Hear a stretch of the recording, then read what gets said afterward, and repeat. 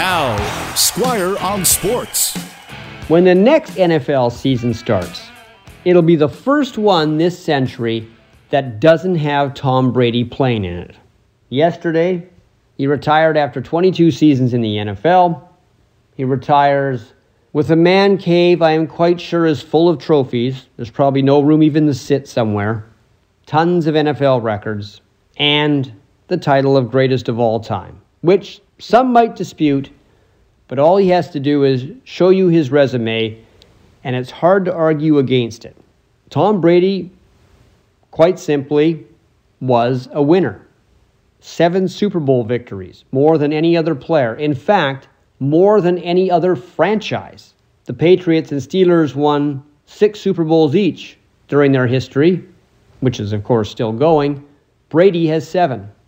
What's amazing about Tom Brady, of course, is he didn't come out of college a hyped quarterback. He was a 6th-round draft pick. That's the round where you pick a future backup. And that's what he started as. And early in the 2001 season, the Patriots' number 1 quarterback at the time, Drew Bledsoe, who was actually a pretty good quarterback, got hurt. Brady took over and never gave up the job. He won 6 Super Bowls with the Patriots and won last year with the Buccaneers.